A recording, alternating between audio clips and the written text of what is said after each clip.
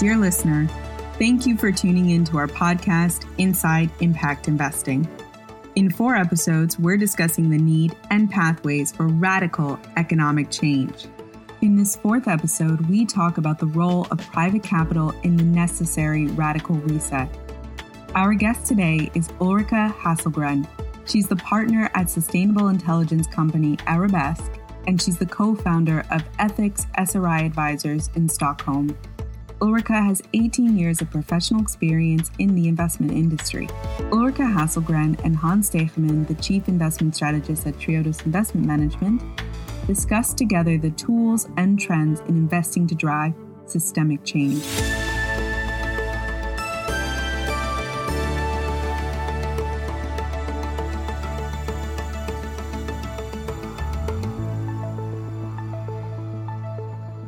Welcome, Ulrika.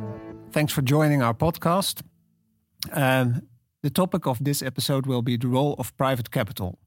We start with discussing the big picture of the reset the economy and the role of private investment, and discuss tools and the toolbox, how to get there. And of course, we will end with some conclusions. So welcome. Thank you, Hans. I'm very happy to be here. Yes, as an appetizer of this discussion, we thought it would be nice to start with some really short questions where you can only say yes or no. And of course, we can afterwards discuss it. So as a first question, a reset after COVID-19 will happen? Yes. That's positive. I like it. The second one, the energy transition made a big step in COVID-19 times. Yes. It's a little bit less convinced, yes, but okay, let's go to the third one. Without stricter regulation, the financial sector will remain unstable. No.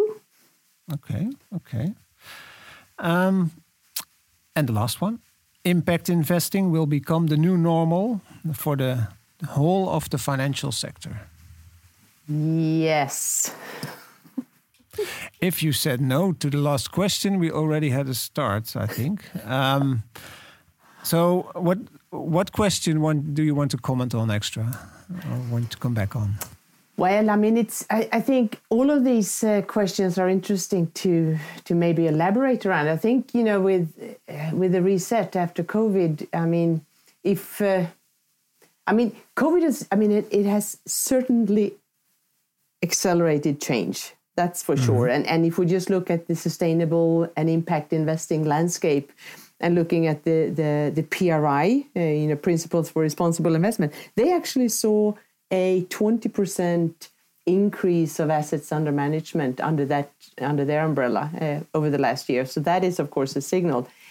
But, using the word reset signals that we're going back to where we were before. And I don't see that. So, I mean, I think there is a rebuild rather than a reset. So that's just one comment. Yeah, that's of course that's right. But do you think there's a real rebuild in that sense? So we see more inflows in sustainable investing in general. Are you positive about that? I'm positive about that, and I think that I actually to also follow up then on your second question where I said yes, with the energy transition and.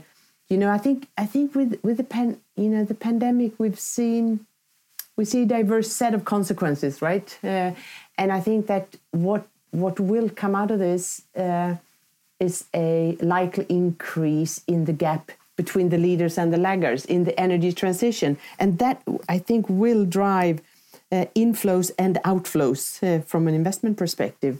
So I think that companies that understand how this sort of new normal will impact their strategies, and the companies that are agile to adapt, they will be winners in the sort of rebuild and also in the energy transition, and that will, I believe, drive inflows. Yeah. So we're already at I think the big picture part. about investing for recovery, or let's also name it sometimes the new normal or economic transformation. And on the one hand, we have a lot of challenges, but we have also a lot of opportunities. What do you think is, and like you said, we see some signs of a rebuild, but what can make the transition towards a sustainable economy go faster? Are there any levers we can pull now in that respect? I think that for this rebuild and recover, I think that what I find is very interesting is that we have the central banks, we have the regulators, we have companies, and we have investors. They've become so much more aware of the fact that sustainability matters, right?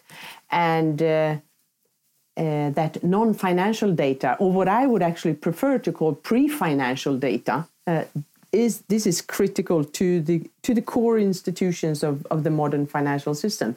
But also for all the pledges out there and all the commitments to a greener future and to also build back, we need data. We need data to understand how close we are to a truly sustainable future, and that data is lacking. So this is something that is of utmost importance. And, I think that we need high quality sustainability information. I think we all agree with it. This information needs to be investment useful, financing useful, in order to encourage and enable a move to build back and towards a greener future. And I don't think we will achieve this unless companies and regulators work together to produce what I would say a reliable data landscape. Yeah, I agree that data is one of the core topics, probably. And there is, of course, already a lot happening in the data landscape. And there's also, from the side of regulation, at least attempts to standardize. But one thing that always worries me, if you talk about a transition or going forward towards a more sustainable economy, and the data that we're using, data are mostly backward-looking. And do you see any possibilities how we can close that gap or make data not work for better solutions in the past, but better solutions for the future? Yeah, I think I agree with you there, and this is a challenge, and I have a few reflections on that. I think that on company performance, on our business community, and also with the financial sectors, I think that across. I think there. If we look at the 50 plus largest economies, there are more than like 730 policy revisions and maybe more than 500 policy instruments which support and require investors to consider ESG factors. But all of these ESG factors, as you alluded to, many of them are backward-looking. We look past to try and understand the future. But I actually think, in addition to data that is forward-looking, which I think we can achieve with the use of big data, artificial intelligence, and use of new technology to identify investment signals, positive or negative, but also understanding patterns of corporate performance. We also need leadership. Leadership within companies, leadership among investors, and leadership in society that does not have a narrow view, but rather a let's say, a 360 degrees perspective. And this is a challenge, but I think we need that ecosystem to consider, companies today going forward in society, cross sectors, cross industries, cross countries and societies. Yeah. If I understand you correctly, you on the one hand say we should use artificial intelligence, algorithms, etc., to give the best possible information about the past, for transparency, for sustainability, but also for transitions. But in the end, it's also leadership or the values of people that should lead in transition. And for me, that's in the financial sector, that's quite hard to combine those two. It's my understanding, because most of the asset managers or investors wants to be driven by numbers. So we have financial data, we have non-financial data, sustainability data, and the data tells a story and directs the way we invest. And how can we address that challenge in a good way? I think that if we use this pandemic and use our insights from the pandemic and the understanding that we don't know everything, that should humble ourselves to become more collaborative, because I think that we need new forms of collaboration between everyone in society, between investors, with asset managers, with companies, with the regulators, policymakers, different subject matter experts, the academia, because we know that we don't know, if we're honest. So we need to work together to find solutions that is not just successful, today, but that we can be comfortable that something might happen around the corner and we will be better prepared. Yeah. And that's interesting what you say, that you need more collaboration, more ecosystems to invest in a better way. But it also demands from the investment industry that you are more looking at the long-term perspective, because collaboration means also longer-term relations with all stakeholders, and it's a different way than we used to invest. And maybe not as we are used to invest, but I don't talk about the total of the industry. And how do we get there? Because it's really a challenge. So I completely agree that collaboration is key, and taking a multi-dimensional perspective on everything we do, getting more information in to get a transition. But to take an economic stance, what's in it for everyone? Incentives and change of incentive systems, naturally. That is sort of an easy response to a very challenging question. But I was,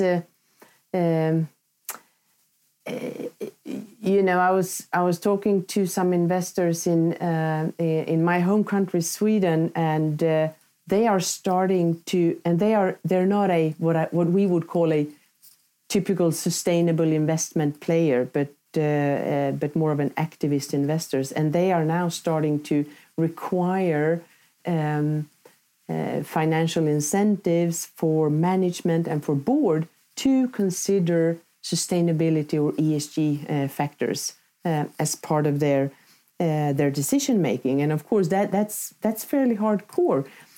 I was also talking to a CEO the other day of a large industry company who said, when we discussed sort of the transition to a low carbon environment and about leadership, and he said that if we as a big company, if we don't transform to a sustainable company, we will not be relevant.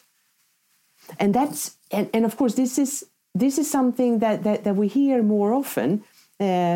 But when CEOs start saying this, not only behind closed doors but also in the public, that commitment about transforming and walking the talk will also change the way we incentivize within a company, and that will need to change also probably among asset managers and in the investment community.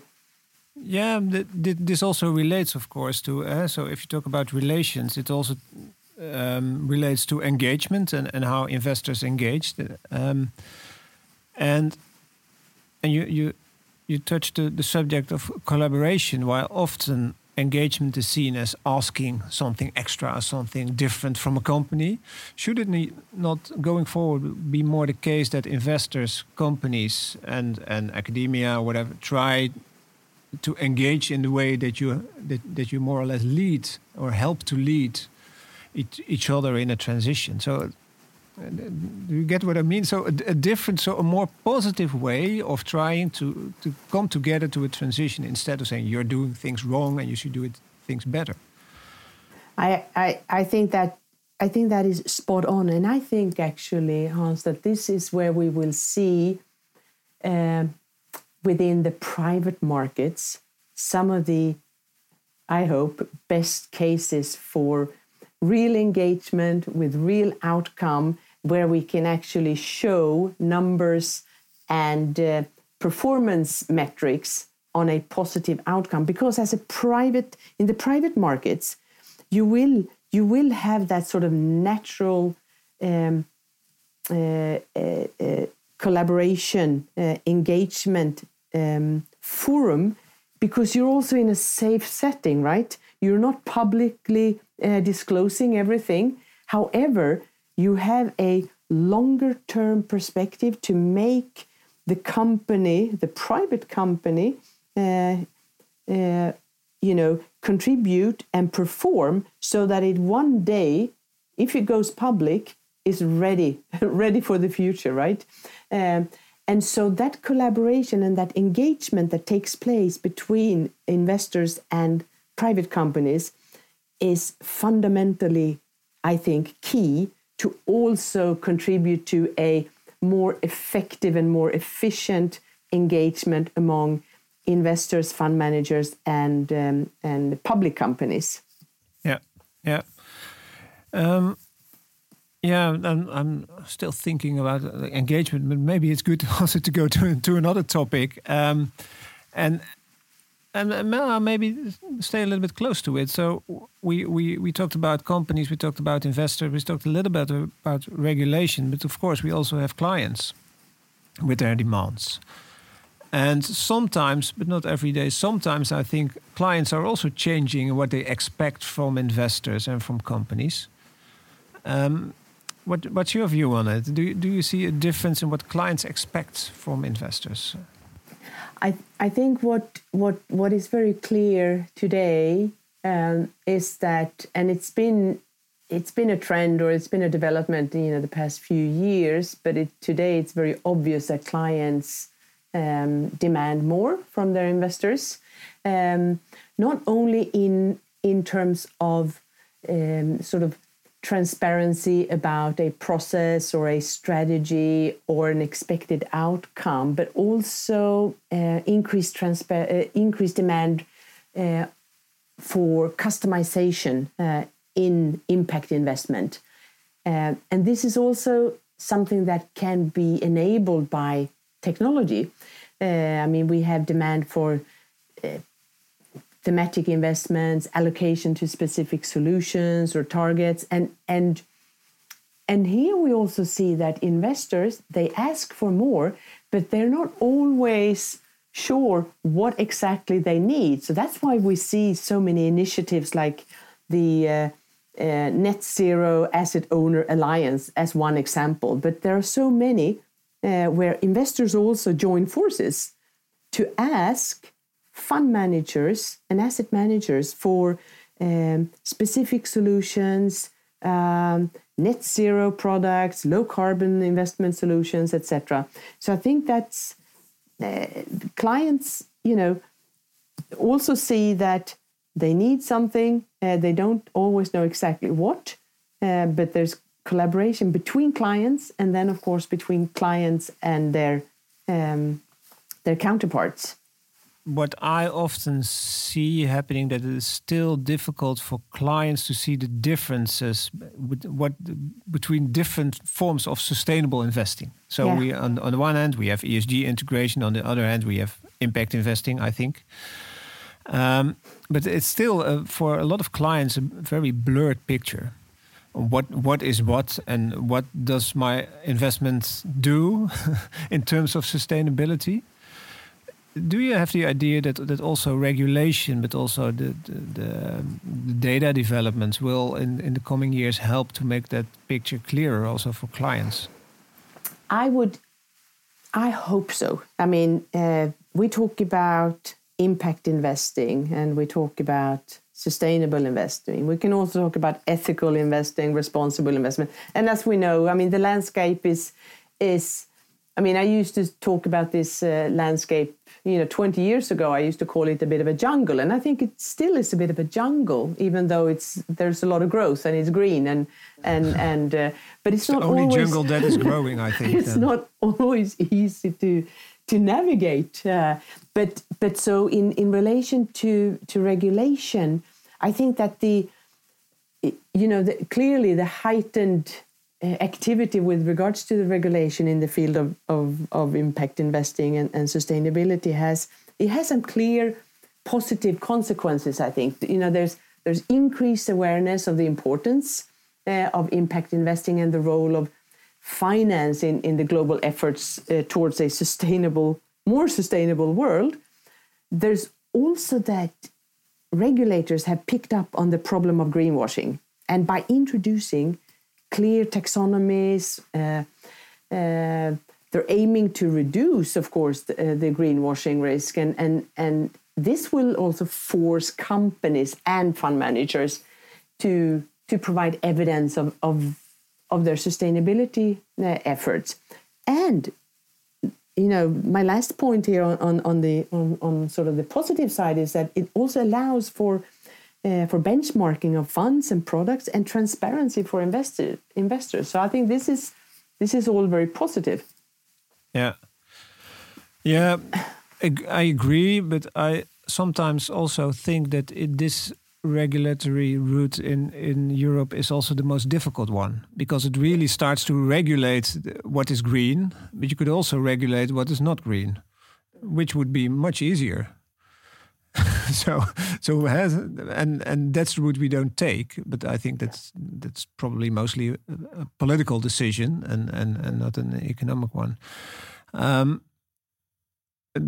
one of the things I also have still in my mind on this perspective is, can clients, are we fast enough? So the threat, I think, for me for sustainable finance is that within 1 or 2 years, a lot of clients realize that they have been investing in what seems to be a sustainable product, but is still also investing in oil. And if that's on a large scale, reputational effects for the whole sector can be relatively large. Am I too pessimistic, or what do you think? No, I think we live in challenging times, and it's I think what is always needed and what is crucial these days is for impact investing to become the sort of new normal. We need that sort of clear intention, and we need the proof points that the intentional investing is actually doing what it is set out to do. And for that, of course, we need clear metrics, KPIs, and clearly measurable outcomes. And this is a challenge, we know that, but we need to work with that, and we need data transparency and consistency. And I also think that we need to, and this is probably the most difficult challenge. We need some kind of behavioral change and mindset about purpose of investing, purpose of money and business in society. And so I think this, of course, this comes back to my earlier point of strong leadership and courageous leadership. I think we've seen that, through all our lives. When a leader for a large corporation or a large investor or even political leaders, courageous leaders will create and contribute to change. So I think that we should encourage also leadership within the finance industry and the investment community to step forward.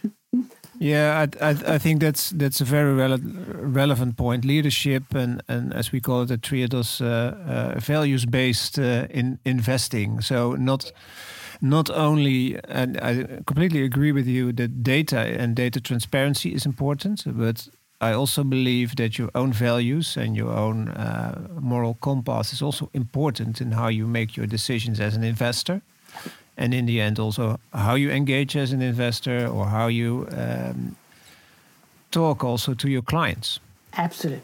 That is, I think, one of the biggest challenges, together with all we discussed on how you can steer money and how the landscape is evolving. And hopefully we can be positive about that in the coming years, which brings me already, because we don't have all the time, to our last few very short questions. And I think I just expressed my answer to the first one. My biggest hope is that there will be more values in the financial sector. But what is your biggest hope for this transition?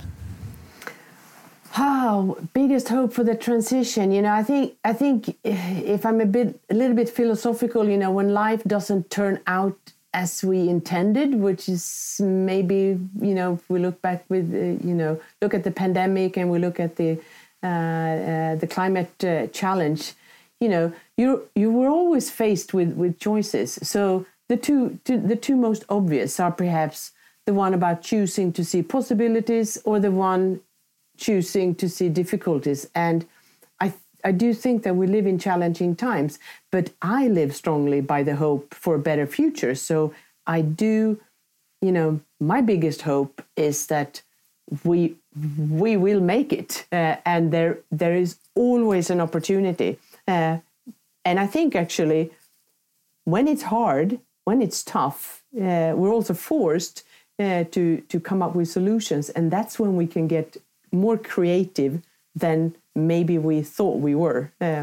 Yeah, I completely agree. That's also what happened in the pandemic. When we're threatened, we become innovative. So, yeah. And that's also the more pessimistic view, because it has to become threatening. So I can understand that. And maybe a completely different question. What book on this topic would you recommend to our listeners? On the topic of hope, I always recommend the book of Psalms. So that's a very particular book.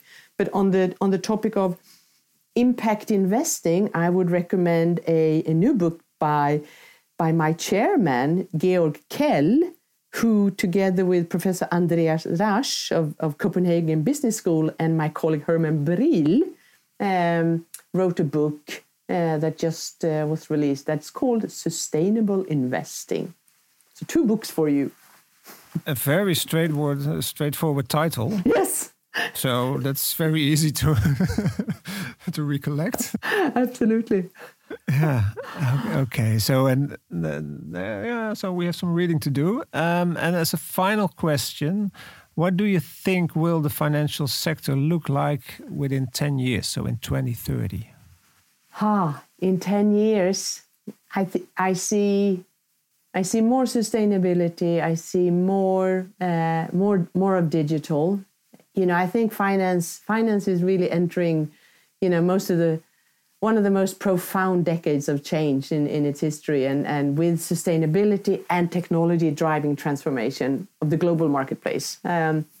So I think this is what we will see in 10 years, more of that. And but I also see sort of an unprecedented opportunity emerging, which is being advanced by investor commitments, real commitments, combine that with the regulation and real economic transformation. And this is in essence the true impact investing. And this is the opportunity I think we need to take. That's a nice conclusion, I think. So advanced commitments, innovation, regulation, and that will lead to a profound decade of change with a financial sector that will really contribute to sustainable investing or to a sustainable world in the future. That I think that's a conclusion. I want to thank you very much for your time and for this podcast. Thank you so much.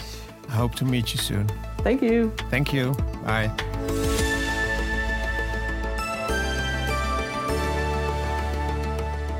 This brings us to the end of the 4th episode of our podcast, Inside Impact Investing, and our series, Reset the Economy. Thank you for listening. Subscribe to our Inside Impact Investing podcast on Spotify or your favorite podcast app. Until next time.